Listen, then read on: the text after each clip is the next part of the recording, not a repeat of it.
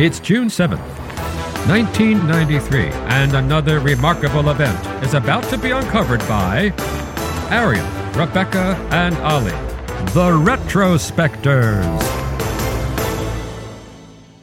When most people officially change their name, they tend to be aiming for either a nicer-sounding moniker or something that fits better with their current sense of self. Not quite so many people change their name to free themselves from a multi-million-dollar contract with a major record label, and even fewer take on a symbol that has absolutely no way of being pronounced. But the pop star Prince wasn't really like most other people, and his story took just such an unspeakable turn today in history in 1993.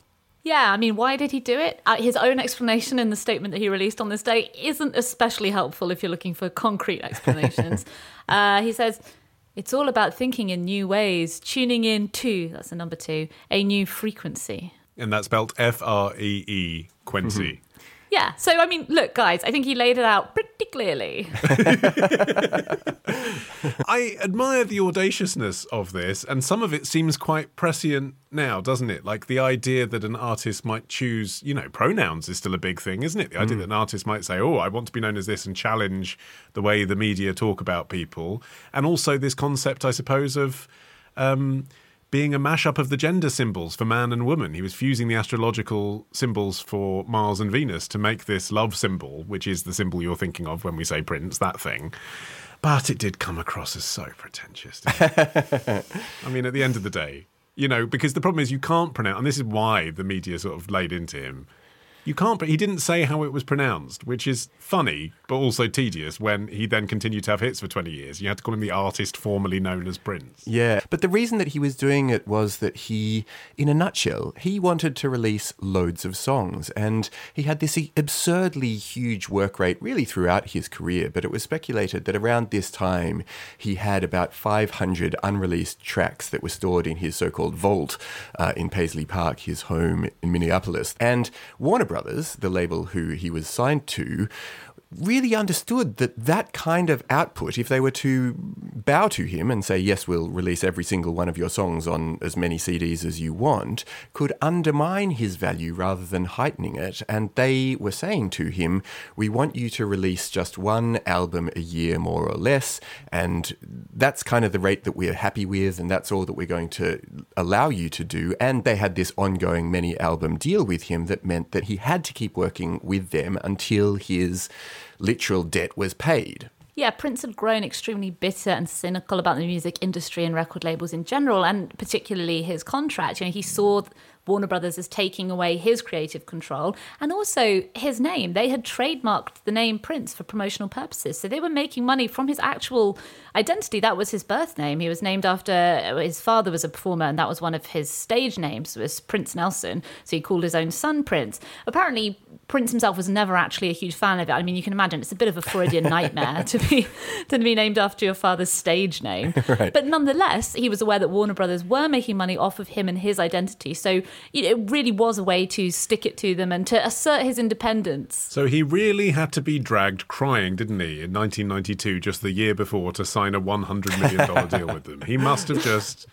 hated them so much. I mean, and that's where the slave stuff sticks in the craw, isn't it? So he took to writing slave on his face at this point. If you remember, he'd perform at the Brit Awards and the Grammys with the word slave on his face, kind of in servitude to Warner Brothers. But he had just signed a new contract. And from Warner Brothers' point of view, they'd been backing him since 1977 when he was still a teenager. He didn't have a hit until 1981. They backed him all that time, one album per year. And they were saying, here's an almost unprecedented amount of money for you to continue for the rest of your life, releasing one album a year. And we don't even mind if it's from the 500 songs you've already got in your house that you wrote 20 years ago. That's okay. We just don't want to put them all out at once. You can just sit back on your pile of money, Prince, and let us put out 10 songs a year. We know what we're doing, and you can be Prince. I mean, it seems like quite a good deal to me. He wasn't exactly subtle about the metaphor either. His first post-Warner Brothers contract album, which was released in 1996, was called Emancipation. And I appreciate that, yes, coming from a very wealthy, very successful pop star, it does grind the gears a little bit. But there is definitely something there in the historical and cultural relationships between African Americans and naming. You know, obviously you had enslaved people who were renamed by their masters and they adopting their owners' surnames after emancipation. Right up into the civil rights era, you've got the controversies over Cassius Clay becoming Muhammad Ali and Malcolm X suggesting that African Americans should get rid of their slave names and adopt new names. And obviously all of the backwards and forwards over, you know, so-called invented African American names and ways to break the chain of that, you know, history of slavery and renaming. So he's playing into all of these factors in doing this as well. You know, he's sort of putting himself in the tradition of a Muhammad Ali or a Malcolm X who's shedding what he considers to be his, quote, slave name, even though, you know, obviously in this case he is a very successful recording artist and not actually being forced to work for free. But of course, Warner still had to find a way to promote him. And I think another reason why it didn't go down very well is probably because they really had to upset a whole lot of the people who were meant to be saying praiseful things about the artist formerly known as Prince. And they had to send out thousands of floppy disks with this special symbol that they could put into their font set so as to be able to even write about him in their music magazines or newspapers or whatever. And I think if you upset enough journalists and you've also got an album or two to promote, they're not going to say nice things about you. Yeah, I mean, I think for Prince that was considered an ancillary benefit because he was no fan of the press either. So I think something that would also wind them up was perfectly in his wheelhouse. But apparently the idea for the floppy disk stunt came around internally. A guy called Chuck Hermes, who was a graphic designer working on Prince's team, told New York Magazine that they had been banned from referring to him as Prince, even in internal comms. So his own entourage were drawing the symbol out freehand when they were writing, but they needed a computerized version for emails and stuff like that. So they came up with this idea, okay, we've got to develop a font that has the symbol in it, then we're going to send the font out. But actually, even though it sounds like it was just a publicity stunt, magazines and newspapers, or at least some of them, did start using this symbol, but probably because of Prince's reputation for litigiousness rather than out of deference to his artistic vision. Well, neither, just because you are reviewing the CD. Like, what do you put as the name of the artist if you haven't got the symbol in your font library? I mean, you need it, don't you? Whatever you're going to say about the album. What's weird is, I think, that here we are in 2023, and as far as I'm aware, it's still not in the emoji library. I mean, I feel like there are all kinds of weird things that are in there, you know, and this is an icon of the 90s. How is it not? I suppose testament to his fading influence and also the fact that by the time his deal eventually expired in 1996, he actually went back to using his birth name and he became Prince again. Over the course of his life, he actually went by a whole lot of different names, including Jamie Starr, Tora Tora, Alexander Nevermind I quite liked, and Joey Coco. All quite fun. It's so discreet, isn't it? Yeah. Yes, I'd like to book a hotel room for my client, Joey Coco. Yeah. Uh-huh. Yeah, he's going to be staying next to Alexander Nevermind. Yeah. Nothing to see here.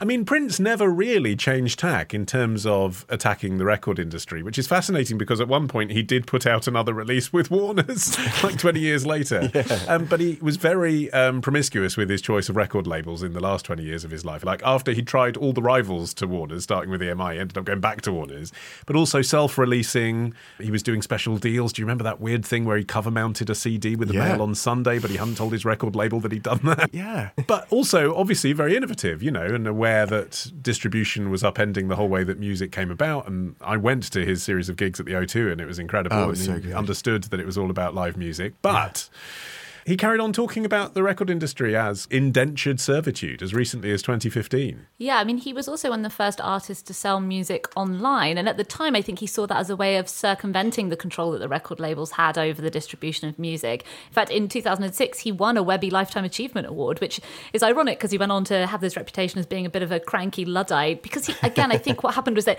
he then became cynical about what was happening to the digital distribution of music as well. I mean, obviously, that would also go into cut into artist revenue as well. And he later ended up pulling his back catalogue off of streaming and YouTube. The only place you could get it was on Tidal, you know, the streaming service that Jay-Z founded that was supposed to be giving control back to the artists. Although with classic Prince contrarianism, just a week after putting all of his back catalogue on Tidal, he then released a song exclusively to Spotify.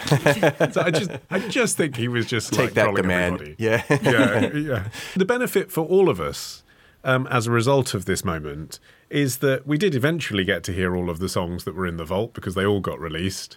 And we got to hear about what he was working on in 1993 when he wasn't able to release those things. One was a polygender fragrance called Get Wild, and the other was a venture into musical theatre called Glam Slam Ulysses, which was the story of Homer's Odyssey accompanied by 13 new Prince songs. It was previewed in Los Angeles. Wow. It flopped horrendously with all the critics who saw it. But I have found this description from a biography of Prince, which has whetted my appetite. On a large screen behind the stage, a beastly cyclops hurls boulders while a live actor bounded across the platform, defending himself with a giant sexy love symbol. Dancers in brightly feathered costumes posed as lotus flowers and showered the audiences with spritzes of perfume. Reproductive mutants scrambled across the floor, and the video display showed an epic struggle in the club's bathroom stall. Arguably, the release of his fragrance was going to be an easier sell than that. Tomorrow. Constantly that taste thing of getting something salty and greasy and then something sweet to offset it. Love the show? Support the show. Patreon.com/retrospectors. Part of the Acast Creator Network.